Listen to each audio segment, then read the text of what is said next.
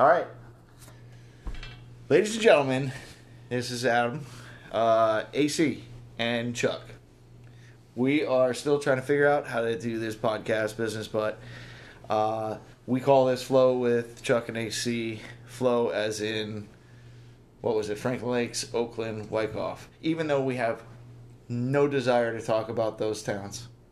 And it has nothing to do with being there. Just so happens that's the area we met, and we became friends. And now we do podcasts to record these conversations that can kind of go down some major rabbit holes and cover a lot of topics, but we're told we're both somewhat entertaining when we do so. So, Charles, how are we? Doing well, brother.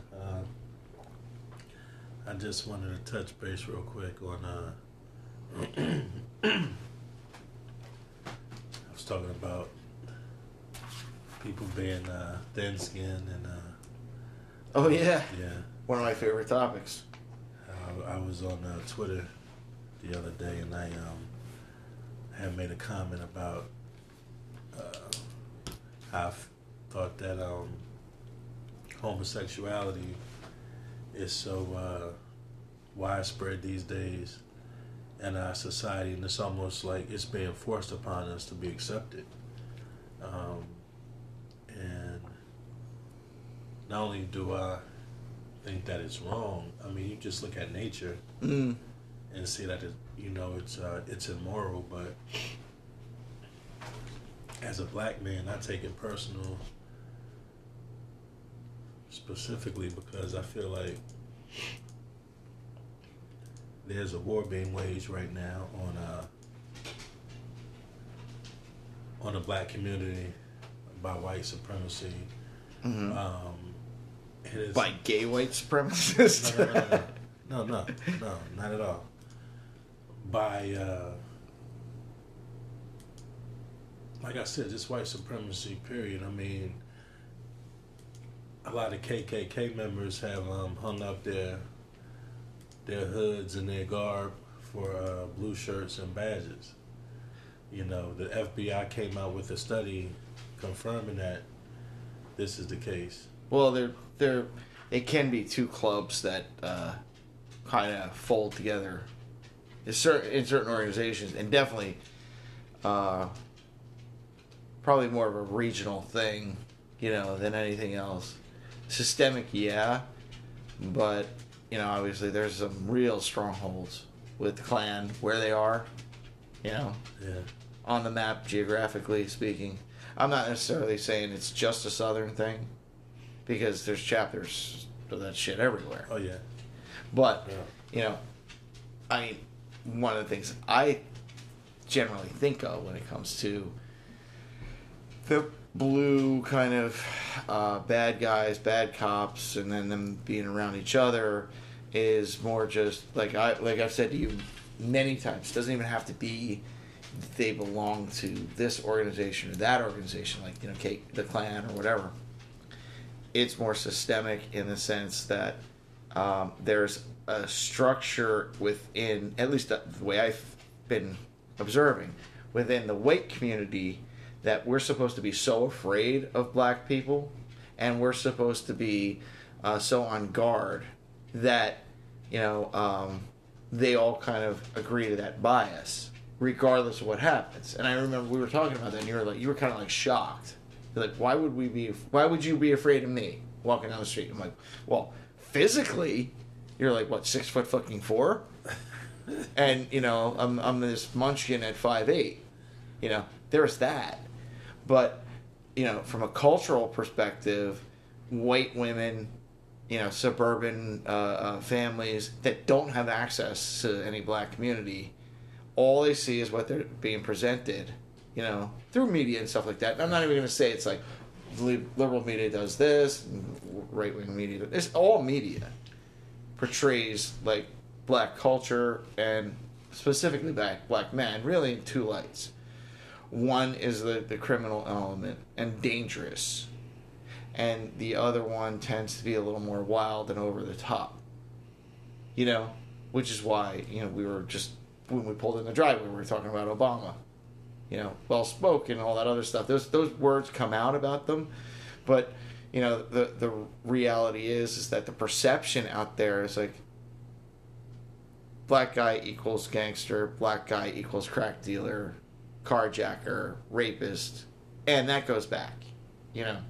So without even like joining a club like the Klan, you know, you still land in that same spot, and that's I've seen it, and I don't know how aware you are of it, but when you and I have gone out to like have a beer or sit down, the Dunkin' Donuts in Livingston, we're sitting down, and there's like this Jewish family on the left, Jewish family on the right, Asian family over there, and we start talking about this stuff, and you could feel like butt cheeks clenching together, like, pow. Nah, you're right. You're right.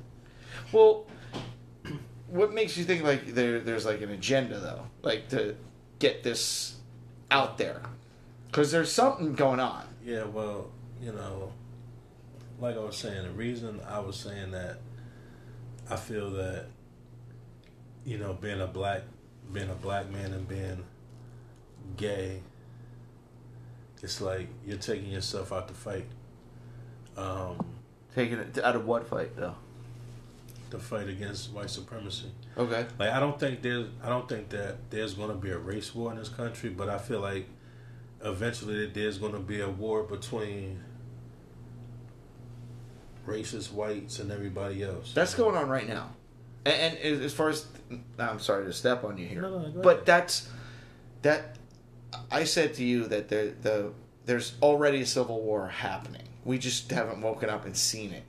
It's the liberal woke people where it's like, you know, the soccer mom, Karen, is, you know, offended that somebody else says something that has nothing to do with her or hurts her in any way. It's just this culture of outrage.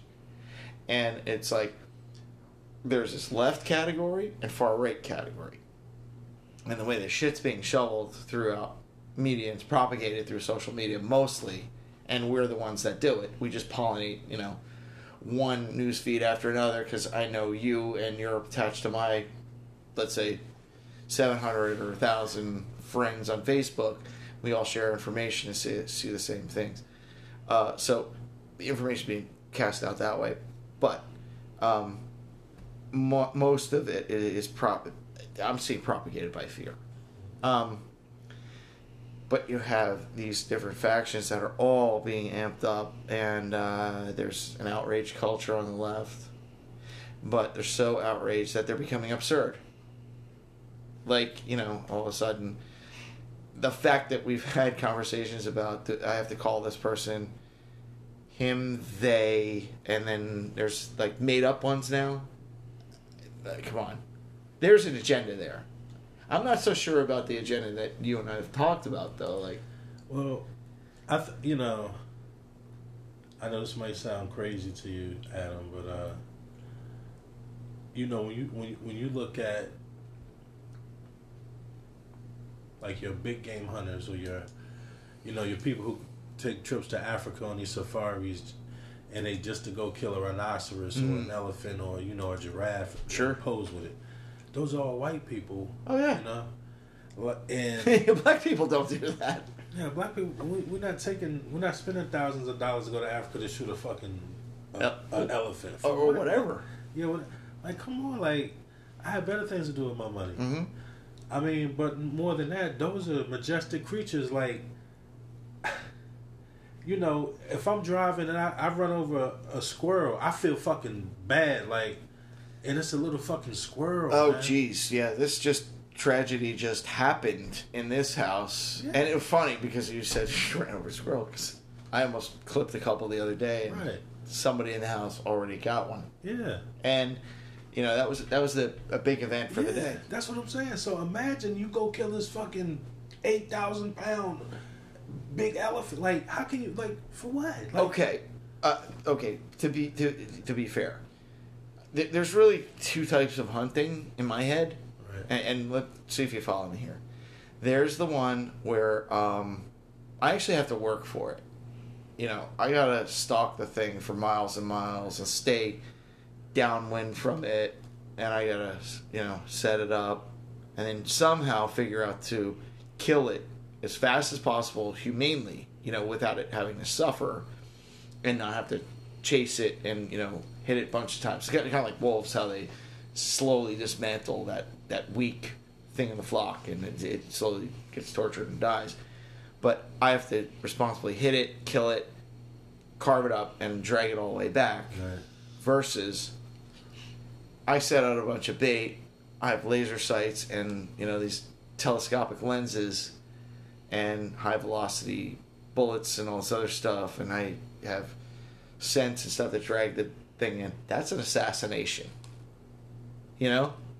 That's a setup turkey shoot, almost like here comes JFK in his limo, and we have triangulated snipers that are fixed at certain points, and all I got to do is squeeze around, and its brain's gonna blow out. And if I miss and I suck, I'm gonna hit it 4 or 5 times with a high caliber thing from a mile away. That's not hunting to me. Mm-hmm. But that's white people shit. Speaking of white people shit, if we stood up, we could probably see the bird feeders out there. So yeah, most of you would not be in on that joke, but here's the explanation behind that. Chuck and I have a long-going conversation about white people shit specifically, because Charles likes to point these out to me, and as the official spokesperson for all white people, I have to answer to why Meatloaf's "Bat Out of Hell" is somehow still in the white culture, and why Journey is relevant, and why people look at have bird feeders and are obsessed with hummingbirds. I mean, my wife knows why she got me into it, but but that's the yeah. Okay, here the black ass shit. Okay, here's a good one. I'm driving through one of the oranges. Right. Okay, and I'm driving down the road doing the speed limit, which is like grandpa speed, like 25 miles an hour, and some dude just walks across the street. I'm giving you a hypothetical. Dude walks across the street, doesn't look, doesn't turn his head, doesn't change his pace, knows I'm coming 25 miles an hour. He just walks in between 2 parked cars. Then he's walking in my lane. What color is that guy? He's a black man. He's a black man. A young black man. Yes, a young black man. Why the fuck is that going on? I don't know, man. I think it's like a... Because I don't want to... Look, with Black Lives Matter, George Floyd, and all the shit that's going on right now, the last thing I want to do is run down a young black man. Because what's going to happen to me is that's going to kind of be like the giraffe, and when the white KKK guy goes out with his high caliber gun to Africa to go blow away a giraffe. Right. I hear you. But worse. And listen, man, I don't know why they do it. It pisses me off too. I don't know if it's like a. But is that the new pull up your pants thing? It could be. Because it's kind of new, is it not? Nah, it's not new. It's been around. It's not? Nah, that's what I'm saying. But you don't walk across the street like that. Like I said, it's a young black man. Oh, it's a young black man. Well, what do you think? Like, they're just invincible and they can do whatever they want? That's what I think. It's something in that arena, Because these 3 dudes, I was just leaving a client's house in Orange. And I'm leaving a client's house. These young black kids come out on their regular bicycles. Right. And they're cutting through like traffic. But this is, I described basically that area. Right.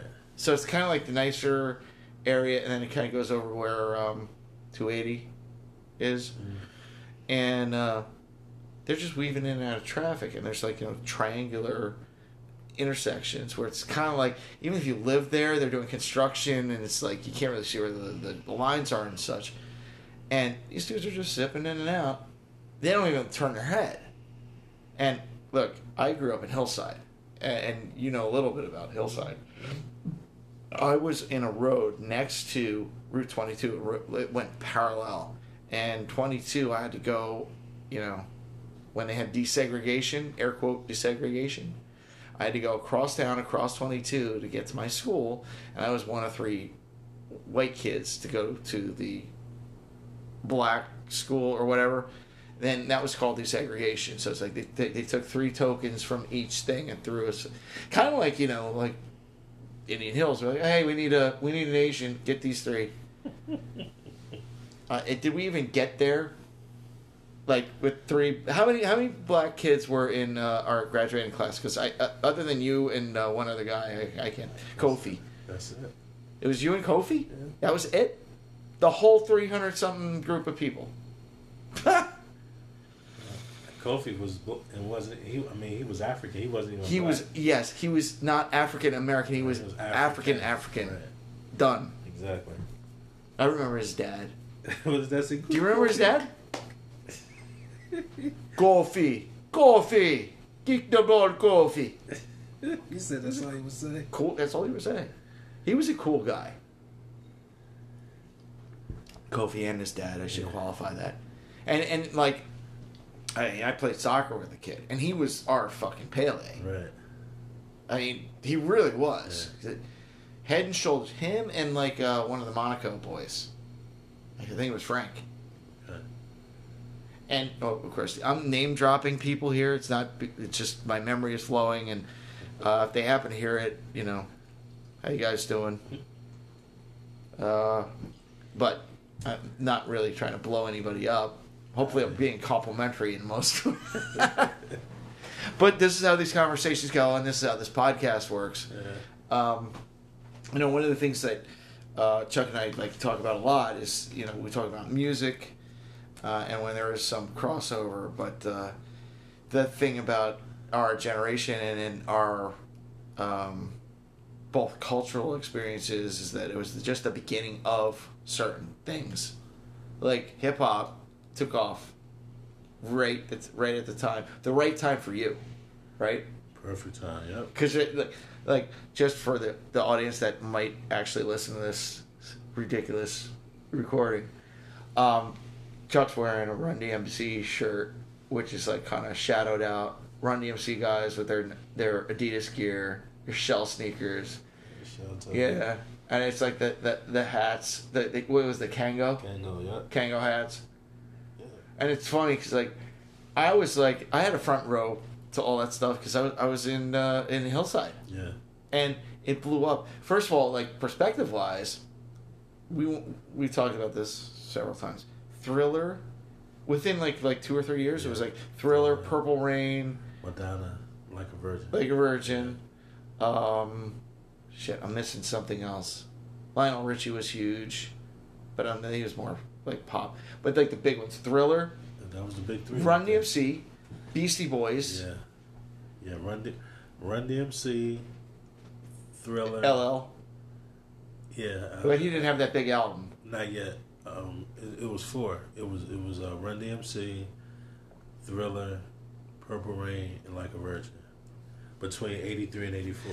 And that's sick. That's right. And we talked about this, and there's that seems to be a number that repeats itself for in music, because you can actually go back and say like in the 60s mostly white music, but changed a lot.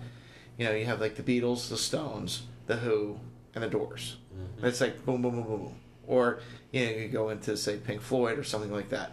But when we're talking specifically in our age range, where like things kind of just exploded and changed and everything went in a different direction, and also has a lot to do with how we were communicating. So like the internet started right around the same time. They all kind of converged at the same point.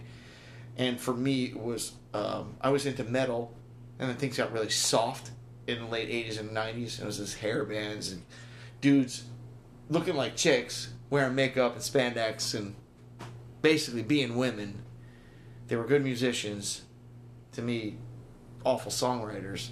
But then all of a sudden grunge came, and it was the opposite of that. But there was a series of 4 again.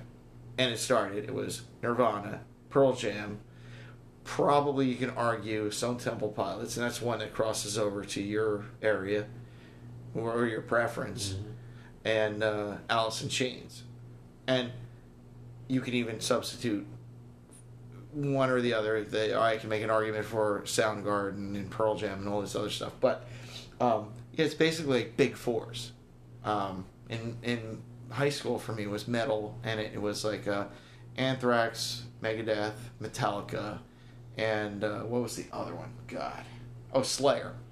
Yeah, so it was like you didn't argue anybody on that list, and that was also, we were lucky enough to be at the same time. One of your favorite sports is basketball. You played basketball. Yeah. Did you were you varsity all 4 years? No, I sophomore, junior, senior. Okay. Yeah. And then you were playing the stereotypical black sport, basketball, and you played football too, right? Yeah. And then I did the completely typical white sport of ice hockey. Mm-hmm. That and a lot of people who hadn't seen me in a while, Chuck can vouch for the fact that I'm so white I'm almost clear. Yeah. I mean, you could see my veins through my like translucent white ass legs. But we also had like front row seats to the rise and dominance of Jordan. Yeah. And Michael Jordan, and also from a cultural impact, you went from Run DMC's, Shells, and those to Air Jordans were the gold standard. That's right. Period. Yeah. And I had Gretzky. Yeah, I was gonna say Gretzky. And there was nobody else even close. So like one of my friends years ago, we would like have friendly debates like who's better, Gretzky or Jordan, just for shits and giggles.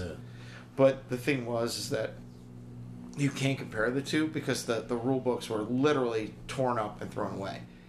I think where you can tip the scales, and I'm very biased as far as the overall innovation and impact of the game, I think Gretzky changed the game in ways that no one can possibly fathom. His vision, like how players flow, based on some of the choices he made, influenced all coaches, not only the players, but coaches and how they do their offense and defense strategies based on one person.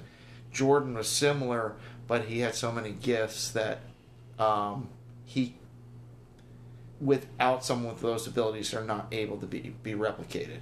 It's like he's almost too talented. Right. I think that one of the most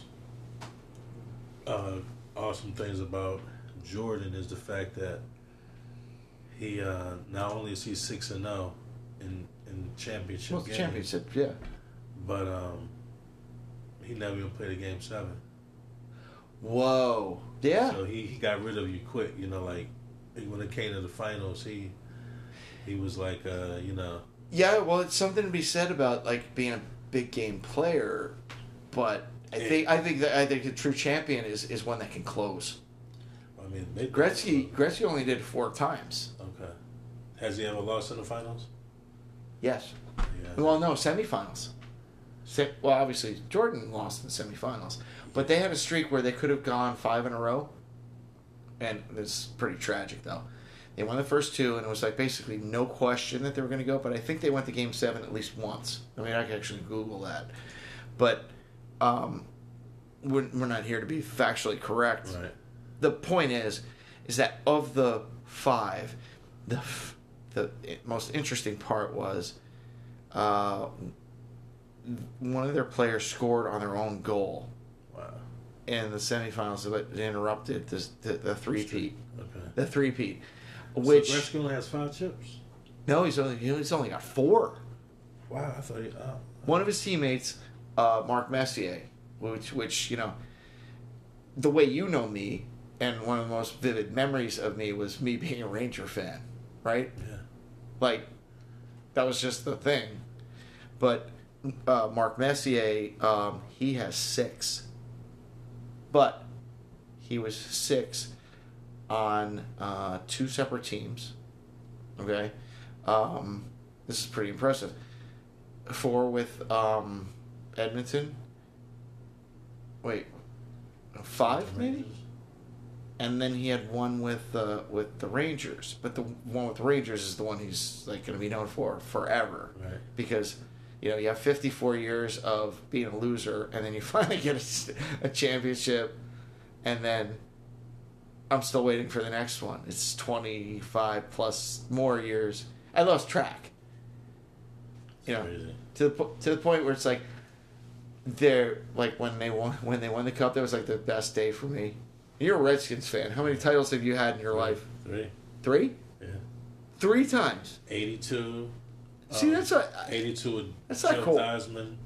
That's not John cool. Riggins. 87 with Doug Williams, the first black quarterback. That's right. And then 91 with Mark Rippon. Beat the Bills. 37. But the Doug Williams one, that was a good one. Yeah. I remember that one. Yeah. That was big, too, because they went up 10-0 on us. And we fucking stormed back 42-10.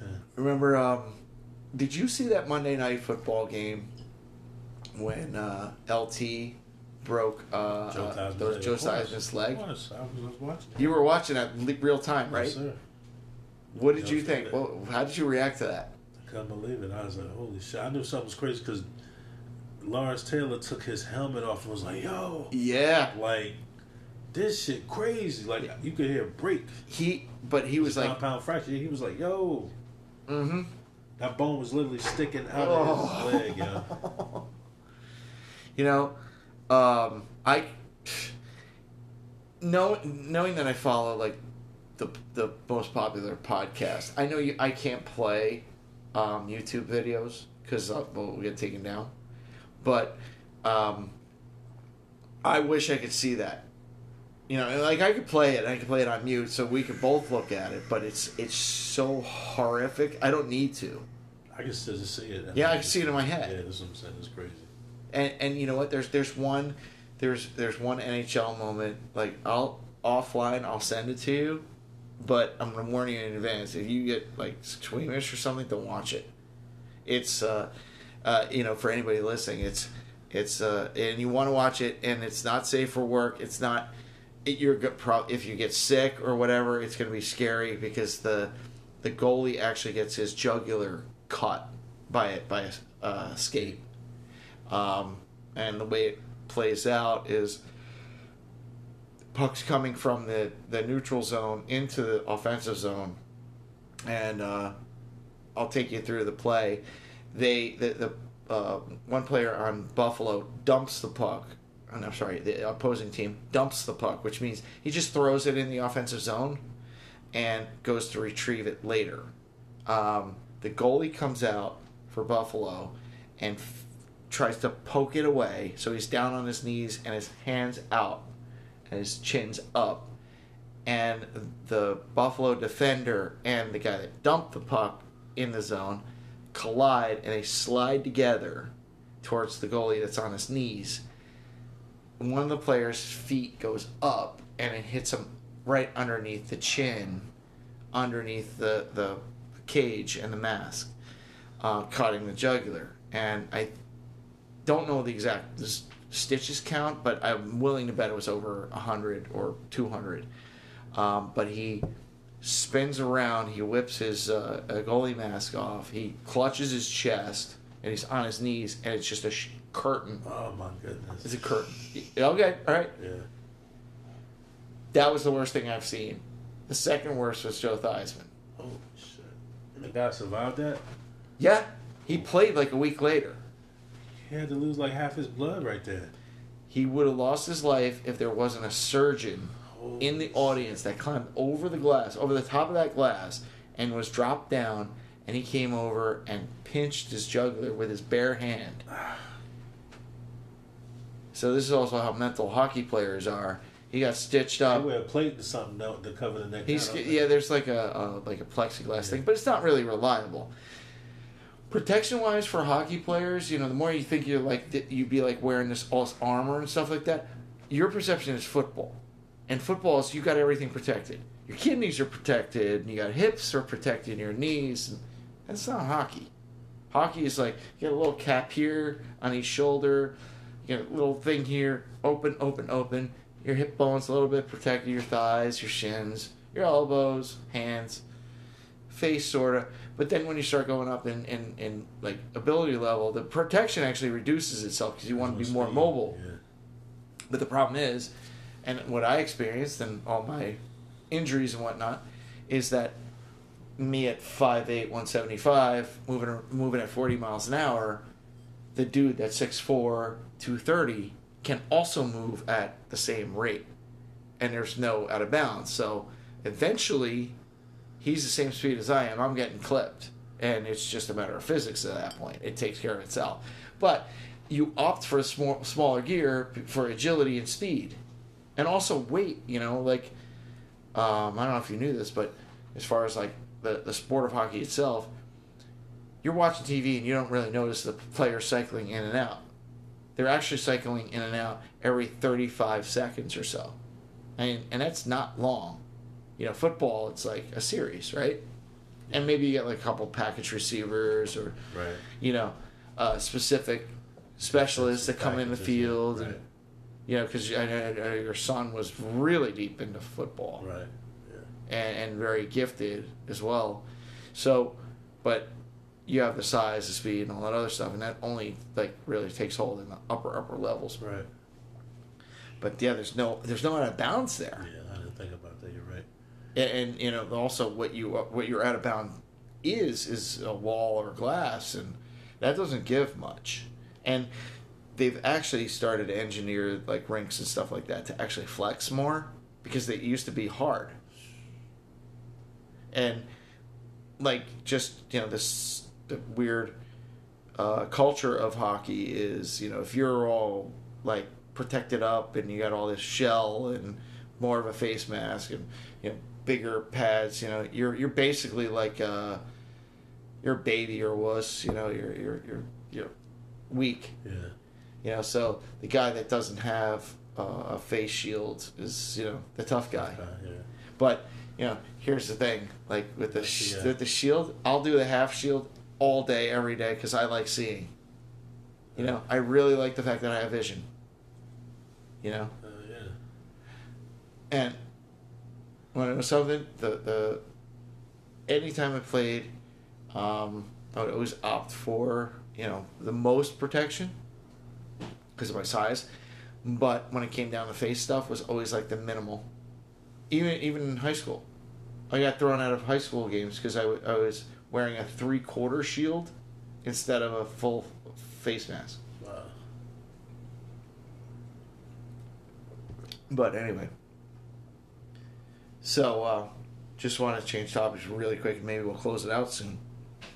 Remember we were talking about, we were circling back to another topic we just mentioned, was we have like this culture of promoting one agenda, right. like a gay agenda or LGBT, like right. Chappelle was saying, like the alphabet people, right? Which to me it's like, do whatever you want. I don't really care. Doesn't mess with my day or my life at all. But we had like this liberal side, this way left side that are almost completely nutty and comical at this point. They're cartoons, as far as I'm concerned. They're clowns, and they don't make any sense because they contradict themselves left and right. Yeah, but and they all contradict themselves, and no one's mad enough. But you have the liberal outrage, but then you have back to fear. You have like the conservative point where it's like, don't take my gun. Oh my God. Right. You're going to take... They're not coming to take your guns. Right. You already have your fucking guns. However, if the U.S. government and the military decided they wanted to take your guns, what are you going to do against a drone that fires Hellfire missiles that are laser guided? You think your AR-15 is going to stop that or slow them down? Or better yet, they go door to door, and I mean, this is that weird fantasy that a lot of them have, that they're gonna be like Red Dawn style, facing off the Russians in their country backyard. It's not happening, But the thing is, like, they're all afraid, and I was talking about, they're afraid of the country becoming too homosexual or too accepting of spending money on people that didn't, unquote, quote unquote, earn it. Universal health care, or something like that as being a right, but being afraid that someone's going to get something for nothing or take something away from them, like my money or my retirement or my rights, or you can't tell me when to wear a mask or not to wear a mask. However, they fall in the same categories as a lot of dummies do, which is don't take my gun and all that other stuff, and they're afraid all this stuff's happening, which none of it really... I don't know of any agenda, you know? I think you and I were busting balls with each other. It's like at the Black Lives meeting, you know, or you're sitting around going, how do we fuck up every police department everywhere and have anarchy? There is no agenda that's going on like that. Right. And it's being promoted in the media right now. And the other side is, you know, it's like, do you think the group goes around and is like, oh my God, what are you going to do? I saw a black person today. You know? Whatever. Honestly. I think there's like, the way people vote, a lot of their opinions is based on their biases and fear. They enjoy validation, especially on Facebook. Right. You know? Like, you can have an opinion on Facebook and right. comment on something, and somebody goes, who asked you, like you were telling me before. Or I could say something nice, and someone corrects me and says, you're not nice enough. Exactly. So, we have a lot of dummies that have a platform now. Because now 700, 2,000, or 5,000, or whatever friends you have on social media, Twitter, means something. Facebook, means something, and you can propagate your outrage or your fear directly from that. Yeah. And the outrage is, I can't believe, do you believe what he said? Right. He said, you know, he didn't use the right pronoun when he was referring to that person. How dare you? Likewise, you know, don't tread on me. You know, you're going to take my gun. Right. I understand it. You know, it's part of your rights. But I mean, this is already taken now if you think about it. Yeah. Well, but to me, it's like, are you going to be able to defend yourself against a fully armed aircraft carrier? You're not. Yeah. You know, unless you hold nuclear launch codes, you're not in the same class. But pretty much. I don't think the government's worried about you and your 12 gauge and your 40 cal Glock. I don't think they're really worried about that. Right. Because honestly, a lot of these people that scream the loudest about this would be the last people to pick up their firearm and run to the front. They would be the last fucking people. Because most of them are not military and they're not law enforcement, which is fucked up. They're wannabes. Right. And personally, because of a lot of issues, I choose not to have a firearm. I have other weapons.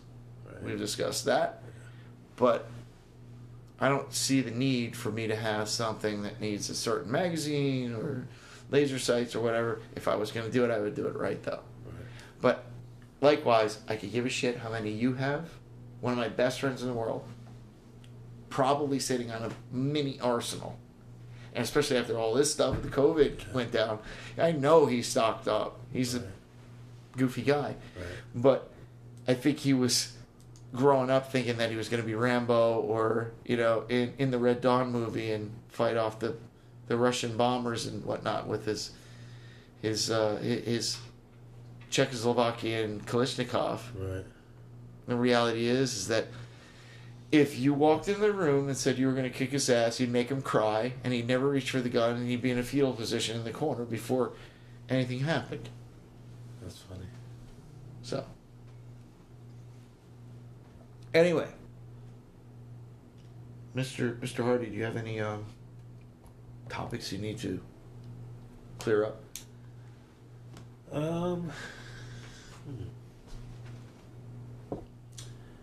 I just kind of think it's kind of crazy how the Black Lives Matter has been hijacked. Like, if you ever hear me say Black Lives Matter, it's not the movement, it's the actual people. Yeah, I think it needs to be more. I think it would be more effective if it had a face, a real face, and a real like mission, a real you know what I mean? Because right now it's just this. It's just this blob of stuff. No one knows really what it is or what it stands for. And the funny thing is, as far as I'm concerned, this isn't here because you don't see a Black Lives Matter thing on my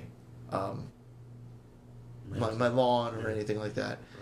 And, you know, I've heard people get offended with somebody saying, like, a specific, this would be a white guy saying it usually, well, all lives matter. Well, yeah, of course, but, you know, I think, and I can't speak for anyone other than my opinion, when I see Black Lives Matter, it means they haven't mattered enough. Like, I know mine, in a lot of cases throughout my life, mattered more.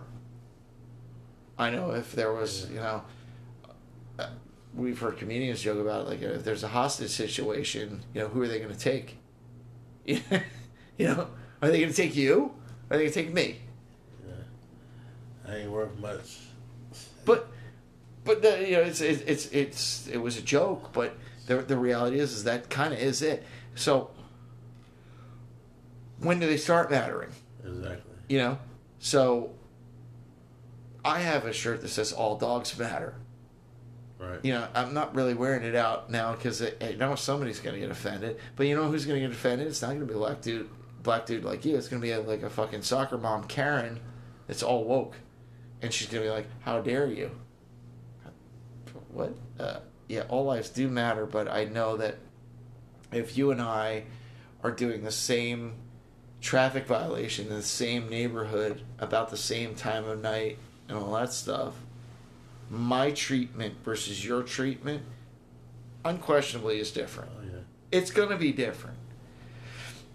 From the time the guy scans the license plate and gets the registration. I mean, from that moment on. And if he happened to see you silhouette-wise, you know, how the cop's approaches. And that goes back to what I was saying about the fear. The cop that's approaching already has some sort of version of PTSD. He's already got a very substantial cultural bias that's been fed to him that he should be afraid. And I know this because I was taught to be afraid in Hillside. And I moved to Oakland, and I moved all around the country. And then I came back, and then for a short stint I was driving Uber everywhere. And driving Uber through Newark and Patterson and all these other neighborhoods, I learned one defining thing. Is that basically everybody wants the same thing. They don't want to be fucked with. They just want to get through their day. That's it. That's true. Just be treated pleasantly, with respect, and that's it. But all opinions kind of come back to the same thing. I don't want to mess with your stuff. You don't have to mess with mine. So, you know, to you also, where it's like, you know, there seems to be an agenda and a shift as far as, you know, homosexuality or whatever. I think it can be somewhat of an evolution of things that not necessarily you have to accept because you can feel the way you want to feel, but at the same point too, there's a point where I kind of throw my hands up in the air with some of that stuff and say, well, I don't really care that much because it doesn't, like, I don't trip over most of this every day, and the media goes looking for it and pushes it up front. I can tell you the programming on that TV set in my living room, a lot of stuff in there that gets shown is way more homosexual and gay than it ever was. But that's because, you know, the woman that's viewing it, you know, wants to be a part of it. So it has to do with fashion or art or those categories, which... Well, my thing with that is I feel like the biggest threat to white supremacy is black masculinity. Yeah. Well, that's where the fear comes from. So if we can promote black homosexuality, especially black men being homosexual, yeah, we can. That's white supremacy's way of trying to. But does that make black men weak? Is that what you think? Yeah. Really? Yeah, absolutely. Not at all. I don't think that at all, because I think actually it's a little bit stronger to be like, I don't care about that. It's irrelevant. Well, see, the reason... Because, you know, seriously, Chuck, if you were... One of the most empowered things you can be is unaffected by someone else's perception. Right. You know? If you have your vision and you have your mission, all the other things fall away. You know? I want you to hear me out. Sure. That's why we do this. Right. And the reason I'm saying that, and listen to what I'm saying, I didn't say white homosexuals. I said black homosexual men. I see the black lesbian women, but I'm not talking about them. Right. I'm talking about the black homosexual man. Yeah. There's only a limited number of free black men walking around right now because 20% of all black men are locked up. So incarcerated. Right, incarcerated. Okay. And so, that should be changed based on probably a lot of the white supremacy all throughout the drug judicial laws. system. Drug laws, draconian laws, yeah. the Rockefeller law. I mean, we can go on and on and on. The crime bill that Biden wrote. You all could of that probably dump out, and these aren't like hardcore criminals either. I mean, you could probably dump out 45% of the prison population people, nationally. I mean, you could look it up. Everybody has a smartphone. Yeah. A black man gets 20 years for a dime bag of weed. I mean, are you fucking kidding me? It goes to you and I are driving through Franklin Lakes, Right. and I'm in car A and you're in car B.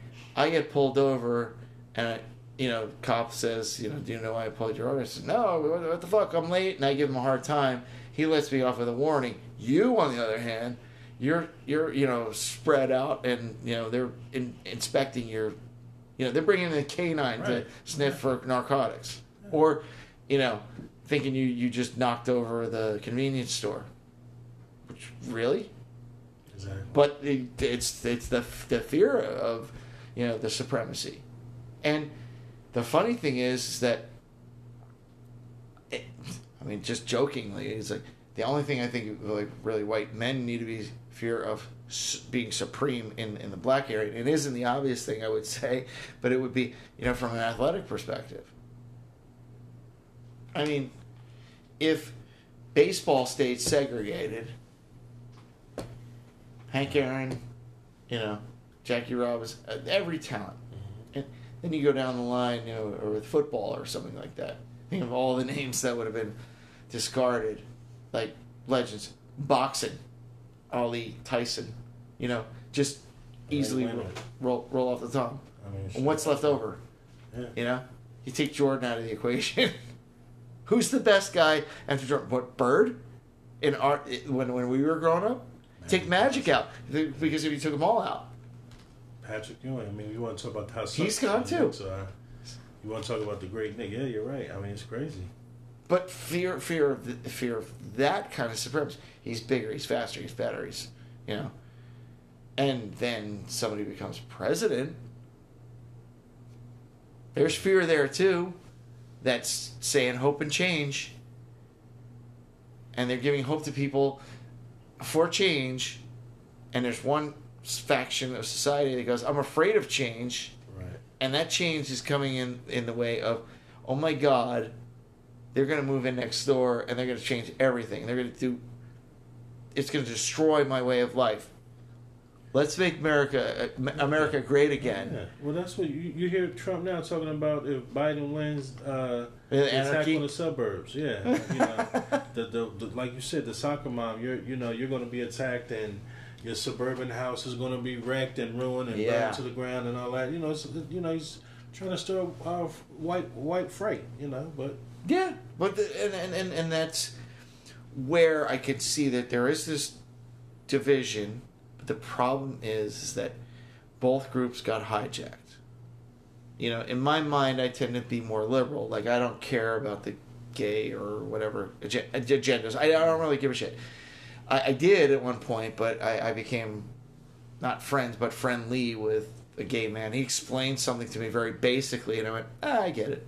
And at that point, I just kind of dropped it. It was just like, I don't need to spend time on this. And mainly what it came down for me was the dude was like, look, even if a gay man's attracted to you personally, he knows what team you're on, so it's just basically like, And one of the things he said to me was like, it's kind of like seeing an old widowed woman, like, senior citizen woman.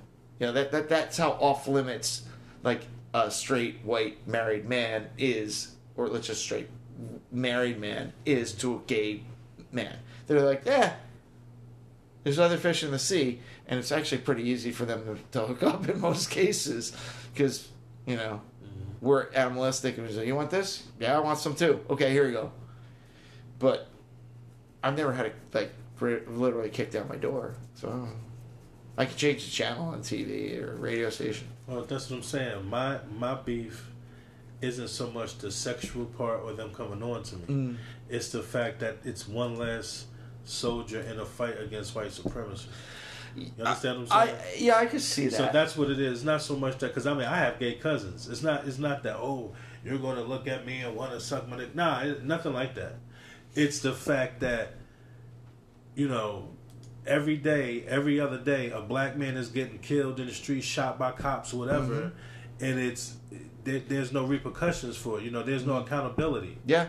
So at some point in time, you know, because I'm telling you, if something happens to one of mine, that cop is getting taken out by me. I don't give a fuck. So, you know, you have to understand that some people will accept certain things and some people won't accept that shit. Yeah. You understand what I'm saying? Yeah. I mean, you could look at Robert Horry, one of the greatest basketball players. They call him Big Shot Bob. He was on TV and saying the same thing. Like, yo, I hope and pray nothing happens to one of mine, because I'm going to have to be sitting in a jail cell because, you know. I think that's just being a father. Exactly. I mean, because that's where I am. Exactly. You know what I'm saying? You know, like you said before, don't mess with my stuff. I won't mess with your stuff. And my family just so happens to fall in that category of stuff. Like, leave my shit alone. Yeah.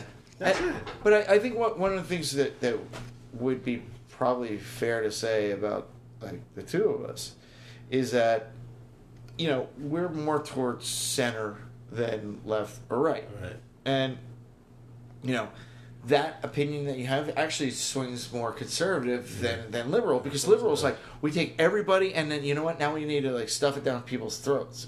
And they actually slide so far to the left, they end up swinging all the way in a circle, you know? Right. They contradict themselves all the time, which is, you know, downright embarrassing. And comical. Likewise, you know, the one that is, you know, somebody that's just voting strictly along party lines, like, years and years that have gone by with the elections and stuff, I've always said that people are, you know, like 2 or 3 issue voters. I'm against gays, I'm against abortion, so that means I'm Republican and I vote that way. But, you know, okay, that's an opinion. Or, you know, fiscally I feel this way and whatever, or you know, I think there should be gays in the military and whatever, and I vote Democrat. I think that's bullshit. Just vote for the right person for the right job. Because I think it's becoming abundantly clear, and it'll be definitely revealed in the next 4 to 8 years how comical a 2-party system is. How the fact that we have just, you know, red or blue, excuse me. 2 wings on the same bird. That's right.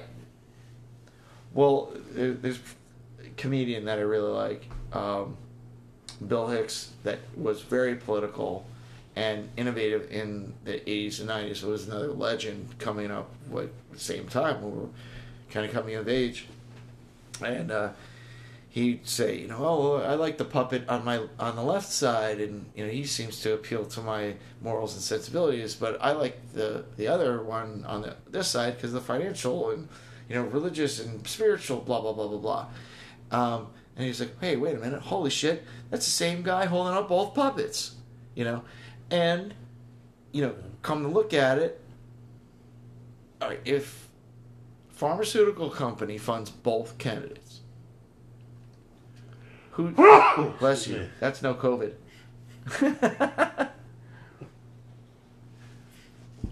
But you have literally the 2 different opinions, 2 different camps or tribes or whatever that are lining up with each other and high-fiving each other when they think they're right. And meanwhile, we're all versions of wrong because these guys can be in office forever. They take money to the highest bidders, which shapes policy and opinions. Yeah. It stops bills from going into law. It stops bills from being creative or getting actual support, and it stops like common sense things from actually happening. And I've yet to get a real logical description from anyone. I don't care who you are, why I go bankrupt if I have a medical emergency in this country. We're the greatest country that ever was. I think anybody that lives here has that opinion, and most of the world does. Even how fucked up we are now, everybody wants to get here. We're running out of time. However, I think the most important thing is that we got to get back to the basics. Get back to what's right. Moral common sense. You know, we're not hurting each other. You and I will have to look our other way in certain instances and let stuff go and be like, all right, it's not for me, but this group of people needs to have it. However, if you're supporting that, you can't make it mandatory for someone to love it. Right. Or agree with it. What makes everybody great is that I could sit down and I could go, that's bullshit, and you could say back to me, oh, fuck you, what you think is bullshit, but we can come to some conclusion that a third party can at least get a seat at the table. Right. That's real. Right? Yeah. All right. I think that's a good place to stop. Yeah, absolutely. All right, Chuck, pleasure. Hope you guys are listening and you enjoy. Surprise, yeah, the two of us are friends. All right. Talk to you guys soon. Later.